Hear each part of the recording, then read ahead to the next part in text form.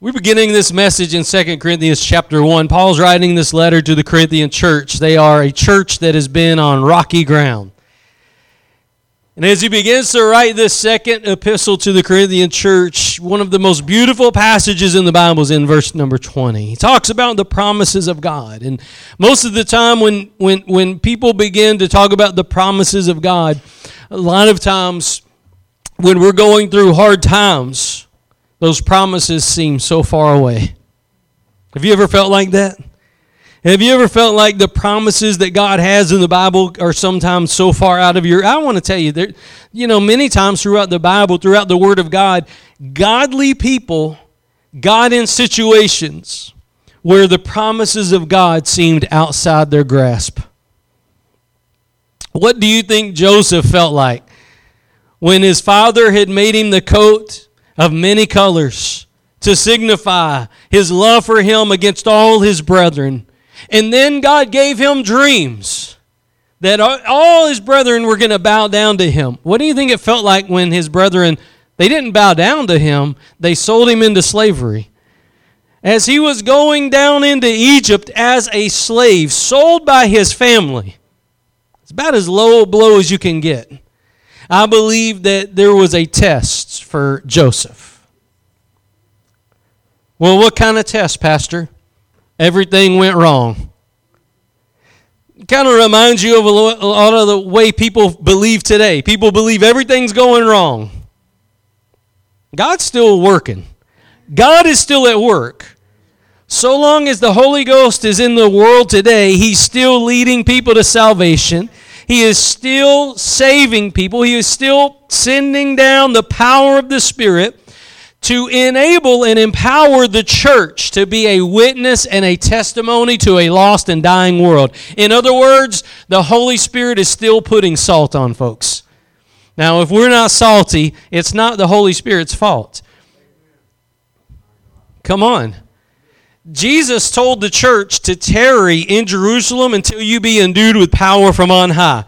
That promise is still in effect. We're still in the dispensation of grace. We're still in the church age. And that promise is still true. And the problem is we won't tarry before God getting filled with God. We get filled with everything else under the sun. You want to ask us how many flavors there are at Baskin-Robbins? We'll tell you. But we won't tell you about the time we got filled with the power of God last week. Amen? I want you to know that God, He's not retired on giving testimonies. The world may look like it's falling apart, but it's still in His hands. Do you remember that song when you were a kid? He's got the whole world in His hands. Do you remember that? It may look like it's falling apart, but He is upholding it by His very word. His very word is keeping this world from falling apart. I want you to know that this morning. His promises are sure no matter what things look like. In verse 20 of 2 Corinthians chapter 1, Apostle Paul said here, "For all the promises of God are in Him," that's in Jesus, "are yes, and in Him amen, unto the glory of God by us."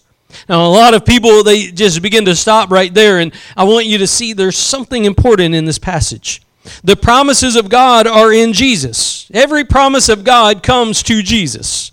If anybody preaches any message and that doesn't bring you to Jesus, it may not be the right message for you. There is another Jesus, another gospel, and another spirit according to Paul in Galatians chapter 1. You have to be wary of that. Now, all the promises of God are in Christ Jesus. The question is, are you in Christ Jesus? Because if you're in Christ Jesus, those promises are accessible, even though they may not look like it. The promises of God. Now watch this. It says, "Now He which establishes us with you in Christ and hath anointed us is God, who has also sealed us and given us the earnest of the Spirit in our hearts."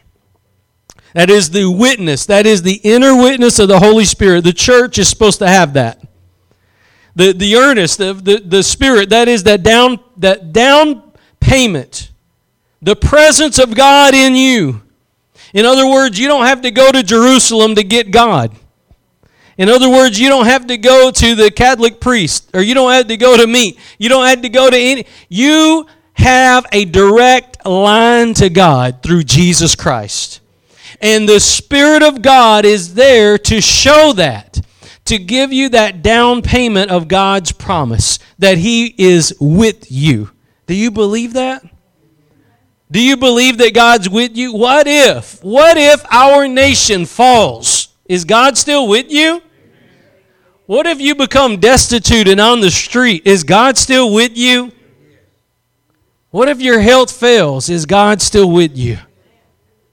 You know, a lot of times we think in extreme terms, but you got to think back about the life of somebody like the Apostle Paul. He was one of the greatest apostles that God had. He was caught up to the third heaven and didn't write a book or a DVD about it. He was a true man of God, and yet he had a thorn in the flesh. Now, you don't know and I don't know what the thorn is. People have lectures about that. We're not here to have a lecture about that. The point is that God allowed something in his life to bother him. And what it did is it kept him humble, and it kept him to the point where he depended on God every moment of every day. You know why things aren't perfect? Because we still are in a fallen world. If you had your favorite political party in power right now, it wouldn't matter. Because until Jesus comes back, we're still going to be suffering. We're still going to be dying. We're still going to be going through trials and tribulations and anguish and heartache and heartbreak until Jesus comes back. Once Jesus comes back, He'll begin to establish a new reign on this earth. Eventually, we will have a new heaven and a new earth. But our hope is not in the people of this world. Our hope is not in the money of this world. Our hope is not in the homes of this world. Our hope is not in the things of this world. Come on. Our hope cannot rest in the things that are corruptible. So what if you had $1 million? It's corruptible. If you had a house, guess what? Lizards are going to come in there. The things of this life are fleeting. They're corruptible, but Christ is eternal. And we're supposed to have our hope set upon Him because our citizenship is in heaven. We are first and foremost citizens of heaven, more than citizens of any nation on this earth. The nations of this earth will bow down and confess that Jesus Christ is Lord. Every tribe, every tongue, every nationality, every knee will bow down to the King of Kings, and they will all declare, Jesus is Lord. Now watch this. He gave us the earnest of the Spirit in our hearts. It says, moreover, I call God for a record upon my soul, that to spare you I came not as yet into Corinth. That is, Paul had a mission, and anytime you get around a godly person and they begin to get stirred up, they may not come around you for a purpose. Because he said, I didn't come because, you know what? He was actually being merciful by not coming. He was mad at him. But look at what he says in verse 24. Not for that we have dominion over your faith, but are helpers of your joy, for by faith you stand. Can I tell you something this morning? If you're going to stand, it's not going to be because you got the right apostle lording over you. It's not going to be because you watched the right DVD. If you stand, it's not going to be because you got the right worship CD this week. If you stand, it's not going to be because you watched the right Bible study this week. If you stand, it's going to be because you operate in faith. By faith, you stand. Without faith, you're going to fall. God will not force you to have faith, contrary to Calvinism. God will not force you to believe. He will not force you right now in this dispensation to come to an altar, to bow down on your knee, and to cry to God. He will not force you to fight for your family. He will not force you to cry out and claim the promises of God and stand on them and believe against all hope. One of my favorite passages says about Abraham, against hope, he had hope. It means when all hope was gone, he still had hope. He didn't even have a reason for hope, but he still hoped. You know why? Because a godly person will hope even when there's no reason to hope, because their hope is not in the things of the world. Because when you look at the situation from a worldly perspective, you'll say, there's no reason for you to hope. There's no reason for you to have joy. There's no reason for you to sing. There's no reason for you to be excited about God. Look at you. Look at your life. Look at your nation. Look at your family. Look at your circumstance. And all you got to say is, yeah, but look at my God. When you choose to look at God rather than the circumstance, you'll begin to operate in this thing that Paul's talking about right here. By faith, you stand. I want you to know this morning that nobody can do that for you. You have to get to the place where you, by faith, stand. You have to take that upon yourself and say, I'm going into the Holy of Holies. I'm getting alone with God and I'm getting things right. I'm getting these issues dealt with. I'm praying them through. The burden of these issues is too much for me. I'm taking them into the Holy of Holies. I'm laying them down at His feet, and I am going to get peace over the situation. By faith, you'll stand. Without faith, you'll fall. Do you know that strength in God comes from altars, not appearances? You can have the best appearance in the world, but unless you are familiar with the altar of God, you will have no strength. I would rather have a church that cries and slobbers and snots everywhere than a church that has all the pretty lights and the show. I don't want lights, camera, action. I want the power of God. It is the altar of God where you'll find strength. If you're not familiar with the altar of God, then you're not familiar with God's strength. It is by faith that you stand. The old saying, he said that on that altar, he said, when the altar's empty, no fire comes down. A lot of times we wonder why there's no power in the church, because we're not presenting anything at the altar for God to put His fire on. When the altar is empty, no fire will fall. But once we begin to go to that altar again and present ourselves to God again, God will begin to rain down upon us that Holy Ghost fire, where we'll be able to stand when the world is coming against us. And I'm telling you, the world is going to come against you. If you dare to stand for Jesus, the world's coming for you. And if you're going to stand on anything other than faith, you're not going to make it. You have to get to this place where it is by faith that you stand. So strength comes from altars, not appearances. Let me ask you something. You either believe that God still saves souls, that He still changes lives, that He still empowers with the Holy Ghost to people that come to the altar, or you don't. How many in the church world don't believe in altars anymore?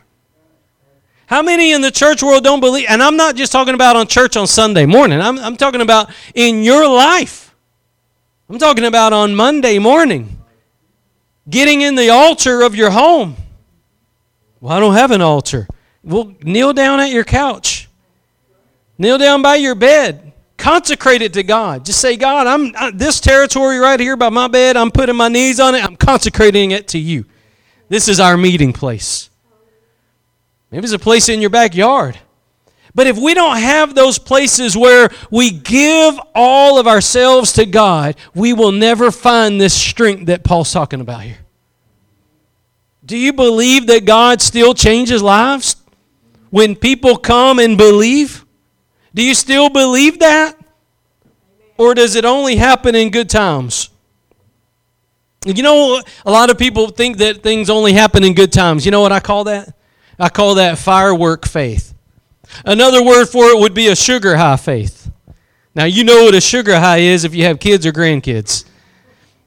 A sugar high is when everything's great. You just keep eating the candy, the good stuff. But eventually, the sugar wears off and the crash comes. You know, a lot of people in the church world, they live off a sugar high. David and Goliath. David and Goliath is a sugar high. Oh, yes, the giant's going to fall. But do you know that David often exerted the most faith in situations none of us would want to be in? I know almost everybody would want to be the one that slays the Goliath. But how many people want to stand in faith while they're hiding in the cave of Adullam? How many people want to stand in faith while you're running for your life from King Saul? Do you know that David had the opportunity to take Saul's life?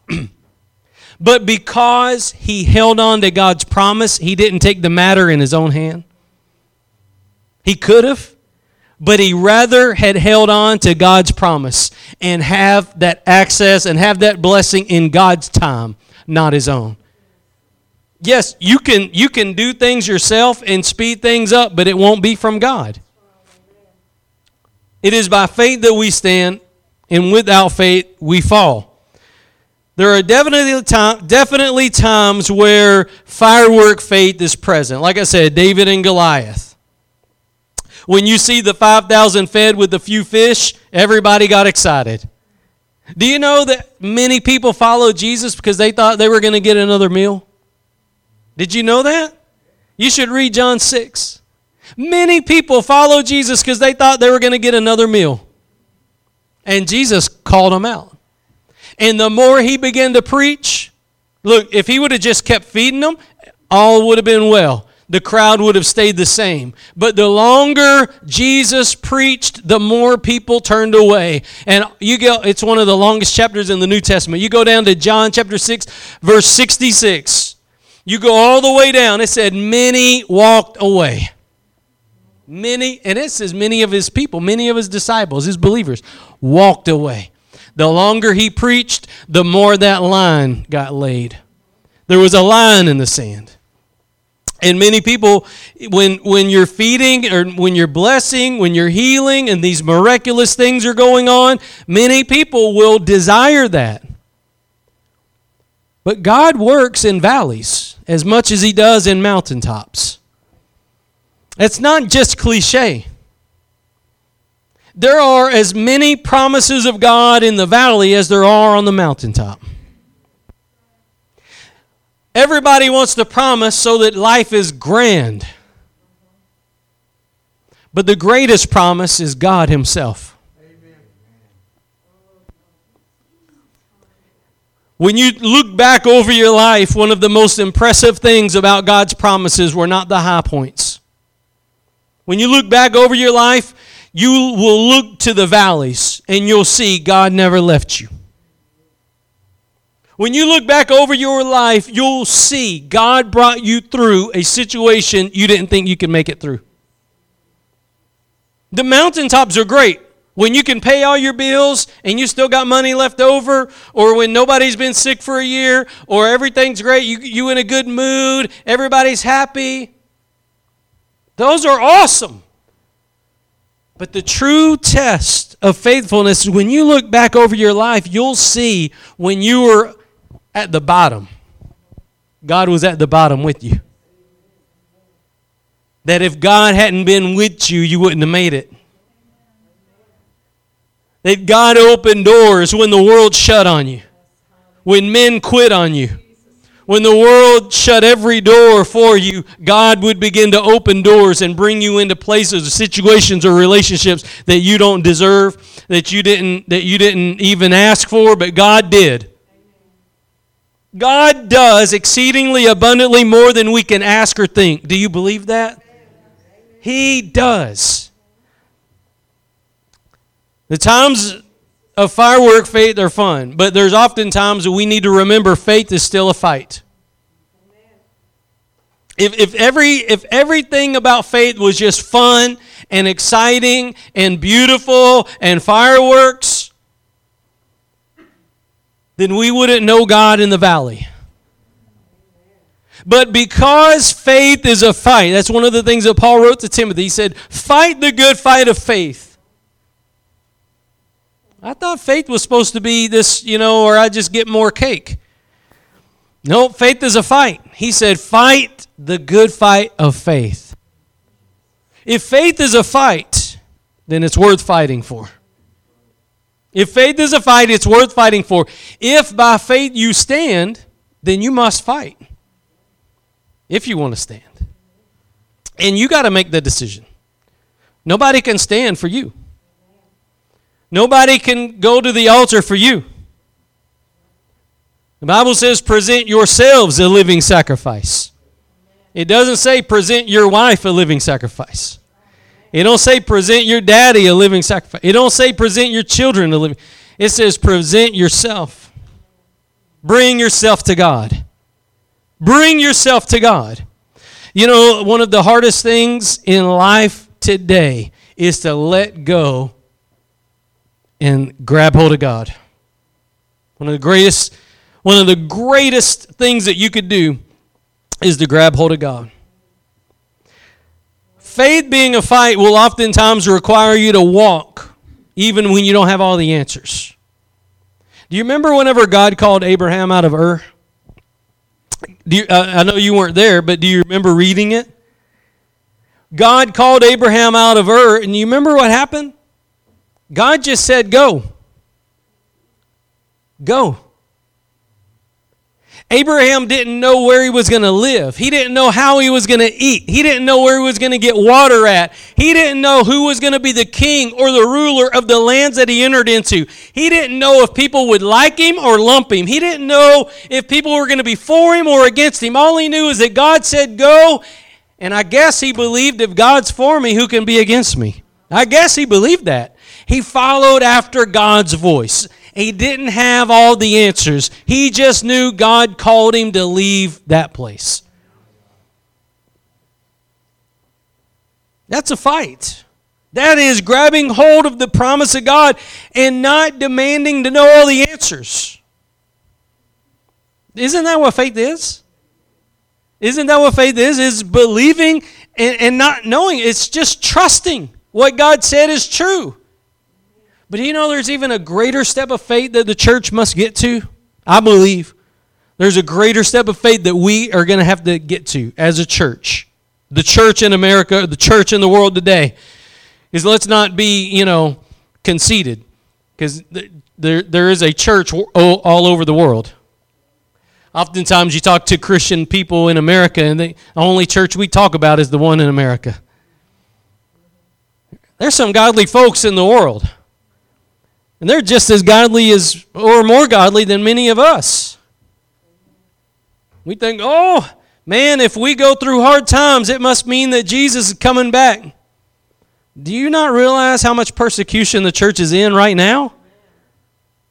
I mean, how conceited are we? We can't go through 1 hour of hard times when the worldwide church has been facing persecution and turmoil. We've been in a little umbrella.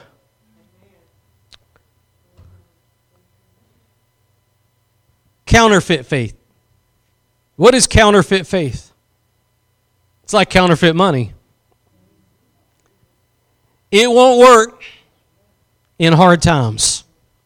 Counterfeit faith will work when the church is giving out banana splits or giving out a drawing for iPads, or when the music is perfect and the preaching's perfect and the people are perfect and the sanctuary's perfect and the colors are perfect. Counterfeit faith will only work on the good times. True faith will kick in when the world falls apart.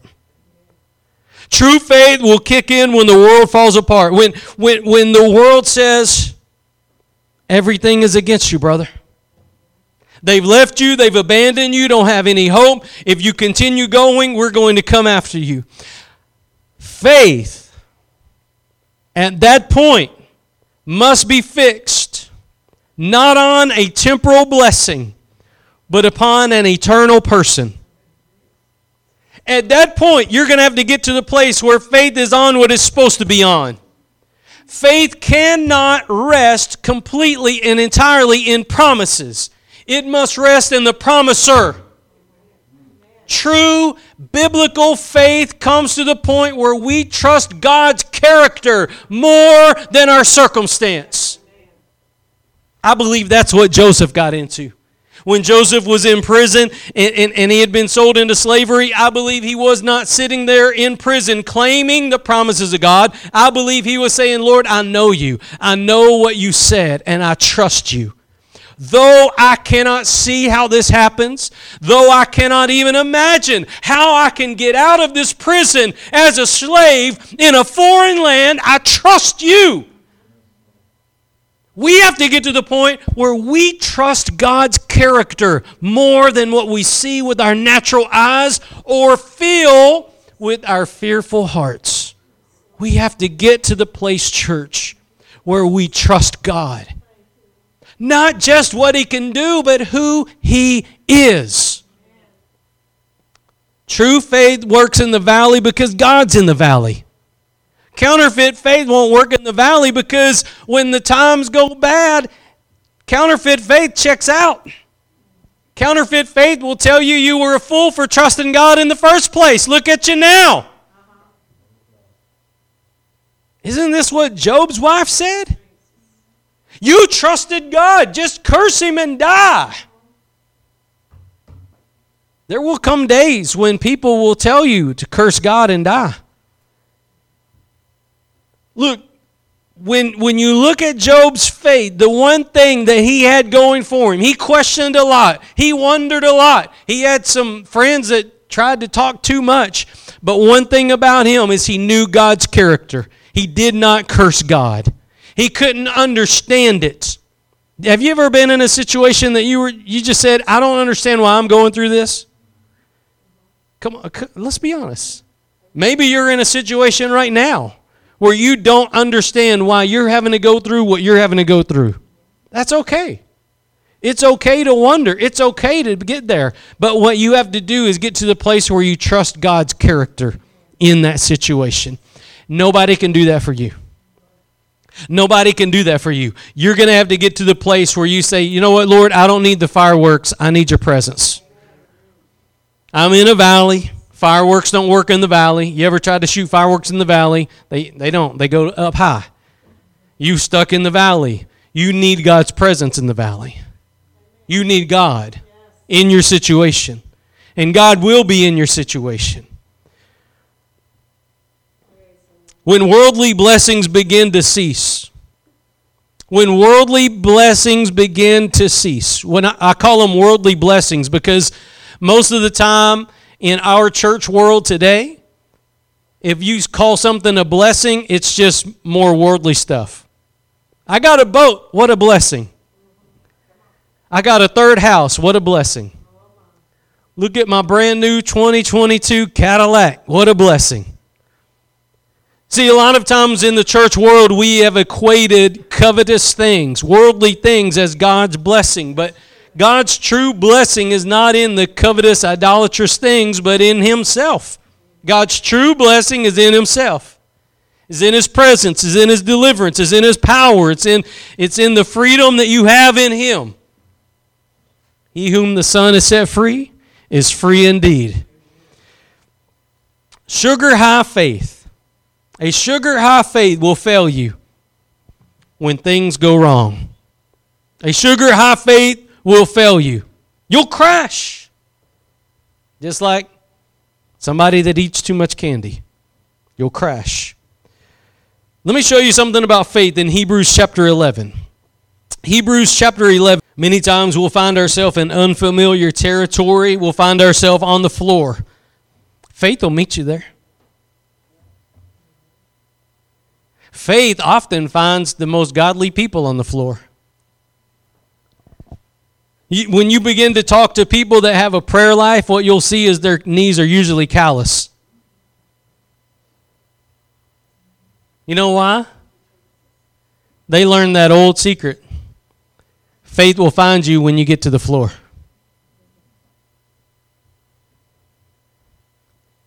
Oh, callous knees. That's what saintly, we look at the world today and the church world today, and we think of, God's generals are the ones that drive the Mercedes and the BMWs and fly in the airplanes and sell the DVDs. But I'm telling you, God's people are the ones with calluses on their knees. It don't matter what they drive. No matter what the appearance looks like. When I say callous on the knees, I'm just talking about an intimate, ongoing pressing in. Giving of yourself at the altar to God. It is at those altars. Now, and let me tell you this. Most people have a testimony from 20 years ago. Most people have a testimony from 15 years ago. But do you realize that God wants you to bring a fresh offering to Him every day?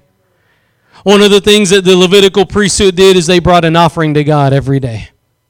Did you know that the fire, the altar, it was ongoing? The fire never was supposed to go out. The fire was never supposed to go out. Can we say that in the church world today? When we've shut down our altars?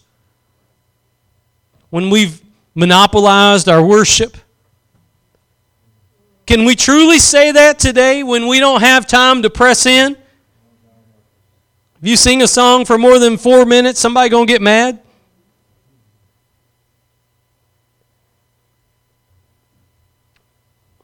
This is one of the things Leonard Ravenhill, he said, how can you talk about all the things of the world and then just switch gears and then worship God for an hour and then church is over and then you just talk about all the things of the world again? He said, how do you do that? It's like driving down the road and shifting into reverse. It don't work. It don't work. You're going to mess something up. And yet we have the audacity in the church world to talk about the things of, the things of the world, to be all caught up in the things of life and all these things, and then switch gears and sing holy, holy, holy. And then as soon as the song's over, we go right back talking about how horrible things are, how terrible life is, and what we're going to watch on TV on Friday night. And we wonder, when we're not truly bringing an offering to God. They call it duplicity. Duplicity. You know what that is? It's an old-fashioned word for being two-faced.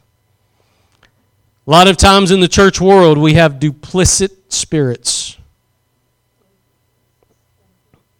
When the church bell sounds, straighten the tie up. When it's not church time, act like, look like, and talk like the world. God's looking for a people that will come out of that.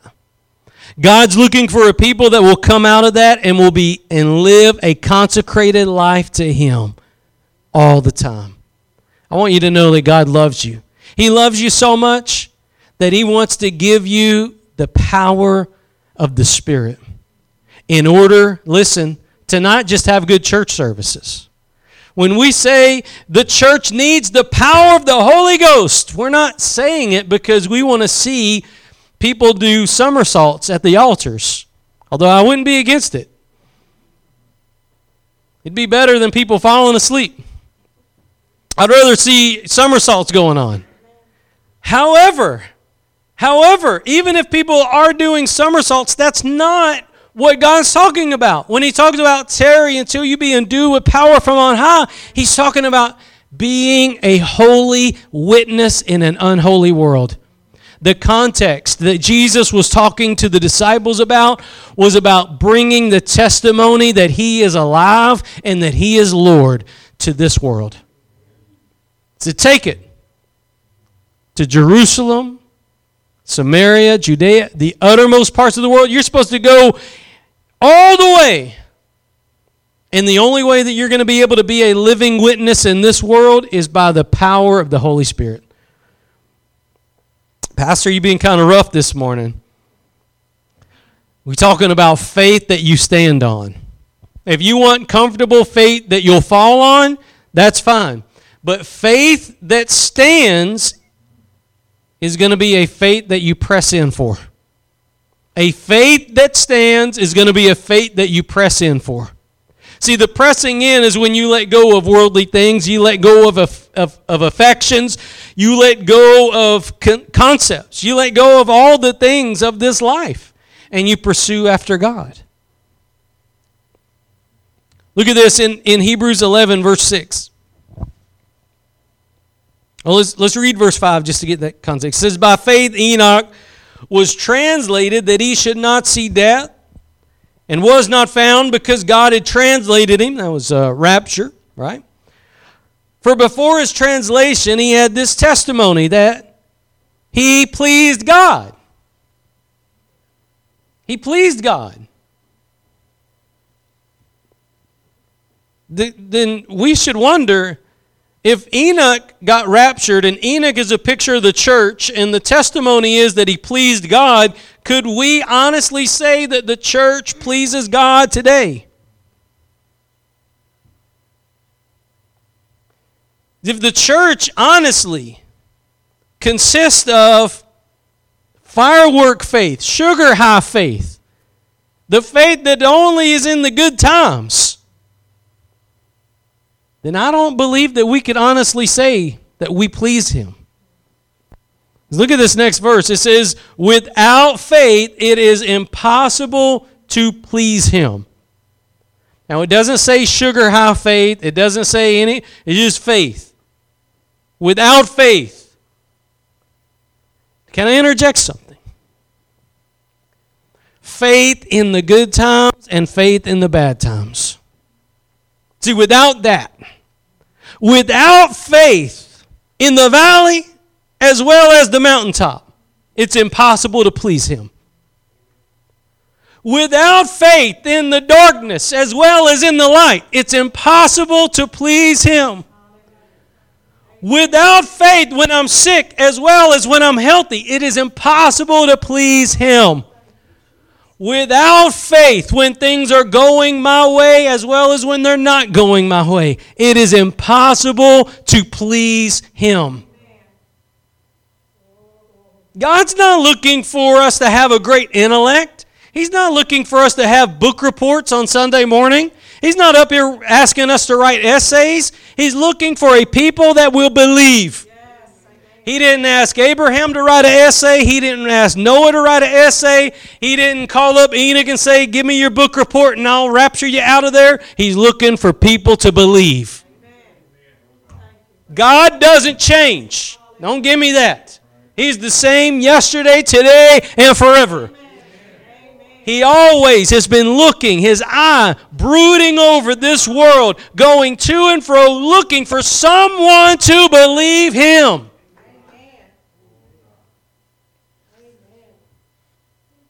Well, I believe for a car.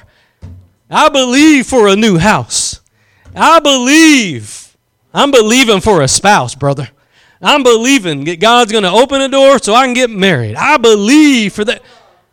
He's not asking you to do that. He's asking you to trust him. Abraham was promised a seed. And it didn't come right away. He had to trust God. Did he not? After 2 years, 4 years, 10 years, 15 years, he's sitting there believing God still. Why? After a year, would you still believe God? Not if you had firework faith. Not if you had sugar high faith. If God didn't come through in 6 months, most people would walk away. If you were fixed on the mountaintop, what God can give me, what candy he has for me today. If you're fixed on that, 6 months of waiting, you ain't going to hold out. But if your faith is centered and fixed on God himself, on the character of the God who loves you, then it doesn't matter when the promise comes, because you've already got the promiser every day of your life. In the mountain and in the valley, in the darkness and in the light, God is with you. He'll never leave you. He'll never forsake you. He will not leave. The promise may not be here yet, but the promiser is. Is that not good enough for us? The promise may not be here yet, but if the promiser is here, it's coming. I don't know when. That's not my department. I don't put God on a clock. God is a beggar to no man. He's God. And when it comes to the promises, look at this next part. It says that we must first, look, it says it is impossible to please Him, for he that cometh to God must believe that He is. That He is. That He is what? That He's what, church? That He is. That He's there. That He's God. Do you know that God is with you? If you're a child of God, He lives in you.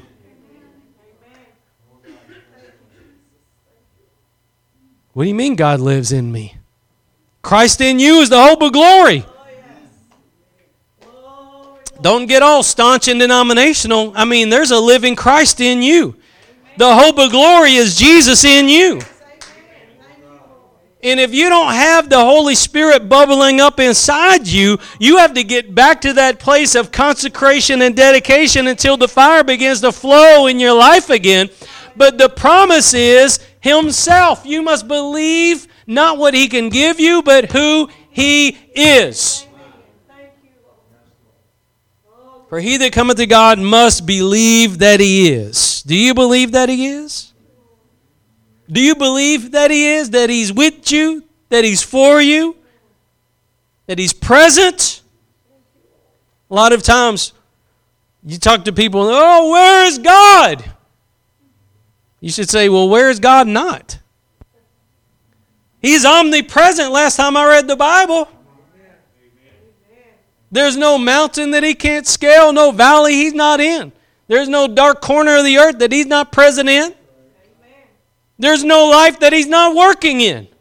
There's no situation that is outside the grasp of a cry out to God. Here, God is. This is what the church must get to. Believing that God is. And it says, and that He is a rewarder of them that diligently seek Him. Do you know what the true reward is? Him. Abraham learned that. Abraham learned that the true blessing was God Almighty. Noah learned that. Moses learned that. Do you know that one of the most beautiful passages of the Bible, Moses is leading God's people. He's in the desert, and he's got some fickle people on his hands. And Moses is crying out to God, and he's asking God for help. And God says, my presence will go with you.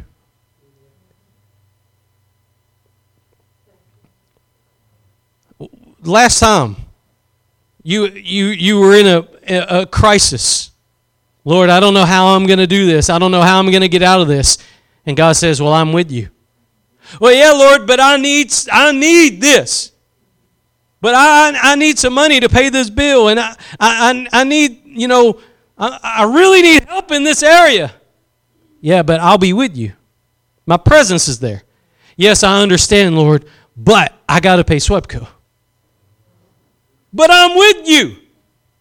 But I got to pay SWEPCO. But I'm with you. You see, a lot of times we get fixed on how instead of who. Don't get lost in how. Get fixed on who your God is. Get fixed on who your God is. Paul wrote to the church, he said, by faith you stand. Not faith in you dictating to God how He's going to rescue you, how He's going to come through in the midnight hour. No, don't be doing that. Don't be doing that because you're going to get out in left field and you're going to go out and wander in a field that you don't belong in. God's called you to be, like He says right here in Hebrews 11:6, believe that He is. And that He's a rewarder. When God shows up, He's bringing all the power of heaven with Him. Do you believe that He is? See, there's a difference between excitement and faith. Excitement is when all the stuff's going on. Faith and excitement are two different things. Faith and excitement are two different things. Excitement will run on the sugar high. Faith will run in the valley. Excitement will run on the sugar high. See, whenever you begin to do things for the Lord and you get a lot of people thanking you, that's a sugar high. Because if you work for the Lord long enough, there's going to come a time where you got to walk through a season where nobody loves you or appreciates you. Because God's going to try you. God's going to try you. Nobody has said hi to me today, Lord. Nobody loves me today. Nobody told me thank you. Nobody told me great job. Yeah, but you got to do what you do for God. Do it unto the Lord and do it for the Lord. Do it to please God and not men. And what you'll find is that God will strengthen you in those hard times in ways when you look back, you're not going to say, boy, God was really with me when everything was going great on that mountaintop. You're not going to say, oh, God was really with me when life was perfect. I mean, I needed God like crazy and he was with me in that perfect. No, it's when you look back and you see, wow, that was a valley. Whoa, look at that pitfall. And God held me. God got me through that situation. In and of myself, I would have quit. In and of myself, I would have gotten mad, given up, thrown my hat against the wall, threw off my shoes, threw a temper tantrum like a kid, and cried. But God held me. See, when you look back and you've trusted that he is, you've trusted in his character, you've held on to who God is, you've held on to the promiser more than the promised blessings, quote unquote, you'll find God got you through the valleys. You'll find that God got you through the valleys. Let me show you something in the book of Matthew 6. I want you to see something. As we read through the scripture, I want you to see something. I want you to see this. There are people that are around Jesus that he calls, O ye of little faith. Little faith. What does that mean, Lord? O ye of little faith. Well, we don't really have to diagnose what exactly it is, but I will tell you what it does. Little faith thinks that God deserts them in times of affliction. Little faith may not verbalize it, but it definitely acts like it. Little faith acts like the chicken that thinks the sky is falling. That's what little faith does. And you may not verbalize, God has left me. God is not working in my life. This situation is greater than God. You may not verbalize those things, but a person of little faith will act those things out. I want you to see something. There comes a point where you have to trust in who God is, not in the situation of what's going on. When you look at things going on in the world today, you have to look at it, it's like we sang, and say, you know what? Our God reigns. I'm trusting who he is. There may not be a specific promise that you see, but you know who God is, and you know his character, and you can hold on to his character even when you don't have anything else to hold on to. Because there's situations that you may get in that are unfamiliar. Jesus said there's going to be a time when they bring you out of the synagogues and out of the buildings, and they persecute you, and they'll even kill you. He said, don't worry. Don't prepare what you're going to say beforehand. Just wait, and the Holy Spirit will speak through you. He'll give you the word on that day. Well, I don't believe in the Holy Spirit. Well, that's your problem. You must believe that He is. And watch this. There's situations that we all get into that maybe are a little bit unfamiliar. Listen to this. What about Paul? I talked about the thorn in his flesh, the thorn in his side. You remember that? Where is any precedent in the Bible for that? This apostle of God got in a situation that he probably didn't see anywhere else in Scripture. What are you going to do? I'm going to trust in who God is in this situation.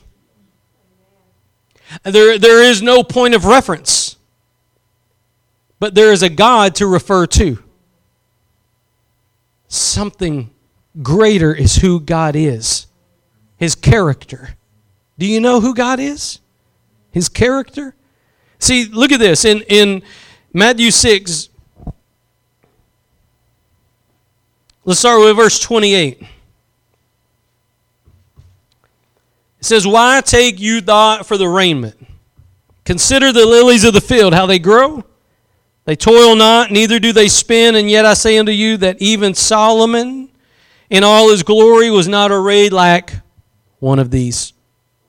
Wherefore if God so clothed the grass of the field, which today is, and tomorrow is cast in the oven, shall He not much more clothe you, O ye of little faith?" What were they worried about? They were worried about their worldly lifestyle, right? They were worried about their worldly lifestyle. "Therefore take no thought, saying, What shall we eat? What shall we drink? Wherewithal shall we be clothed? For after all these things do the Gentiles seek. For your heavenly Father knoweth that you have need of all these things. But seek ye first the kingdom of God and His righteousness, and all these things shall be added unto you." Now watch this verse. "Take therefore no thought for the morrow." Hold on. I want you to really listen. How many of y'all are worried about what's going to happen tomorrow? With your bills, with your health, with the nation. What about with your kids' lives? Right? Does He say to take thought on some things for tomorrow? Because at some point we have to release tomorrow to a God that we can trust. At some point we have to say, you know what? I trust you, Lord. Who you are. I believe who you are. You are who you say you are. We must first believe that He is. Is He there? Is He available? Is He still working today? Is He still the same God that He was for Abraham, Isaac, and Jacob? Is He still the same God that got Noah through the flood? Is He still the same God that was in the beginning and that is in the present and is going to be in the future? Is He still the same?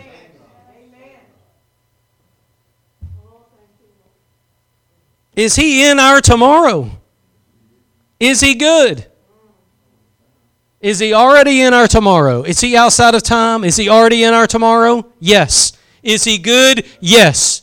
Is He a deliverer today? Yes. Is He going to be a deliverer tomorrow? Yes. Is He a healer today? Yes. Is He going to be a healer tomorrow? Yes. Is He a provider today? Yes. Is He going to be a provider tomorrow? Yes. Is He for us today? Yes. Is He going to be for us tomorrow? Yes. Look, all the promises of God are in Him. Yes and amen. Hallelujah. He says, "Take therefore no thought for the morrow. For the morrow shall take the thought for the things of itself. Sufficient unto the day is the evil thereof." In other words, learn to trust God in the now. Learn to trust God in the now. Well, who's going to be president? Trust God right now. It won't matter who the president is if God is on the throne. It won't matter if they pack the court if God's still the judge of the earth. It won't matter if they put you in prison if he still sets the prisoners free. Who opened the prison door to set Peter free? Was it a politician or was it God Almighty? Who is it that brought Joseph out of the dungeon? Was it God or was it a politician? It was God? Come on. Whatever the situation is tomorrow, we know God still works tomorrow. God's not going to quit because we give up. Many in the church world have done given up because they got so fixed on temporal things. God is not in that.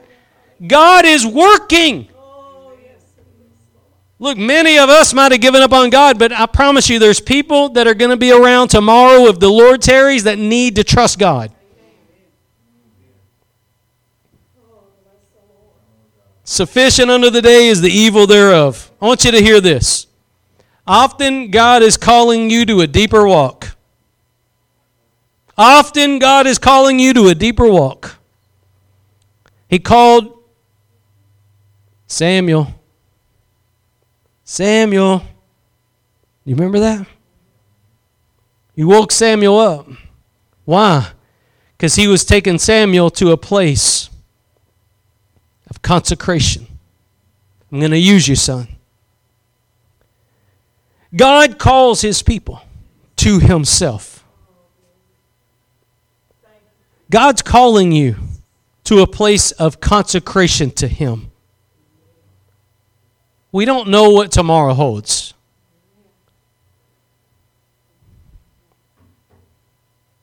We don't know what evil will come. But we know what's going to overcome evil. And that's our God. And we can hold his promise in that light. See, God's calling you to a place where you come out of the things of this life, the things of this world, into this deeper walk with him, not only for his promises, but for his person. Come after him for him. Come after him for him. I love you, Lord. Even if my world falls apart, God, I still love you. God's looking for that faith. He's looking for people to believe that he is. He's a rewarder of those that diligently seek him. And that'll come after him. See, O ye of little faith, that is where the many in the church world have stopped. You might have been in that place. Time to get out. Every saint of God's been called to go deeper than they've ever been. And I believe if we're going to make it through the things that are coming upon the world, we're going to have a deep walk with God. You want to stay in Candyland, you may not make it.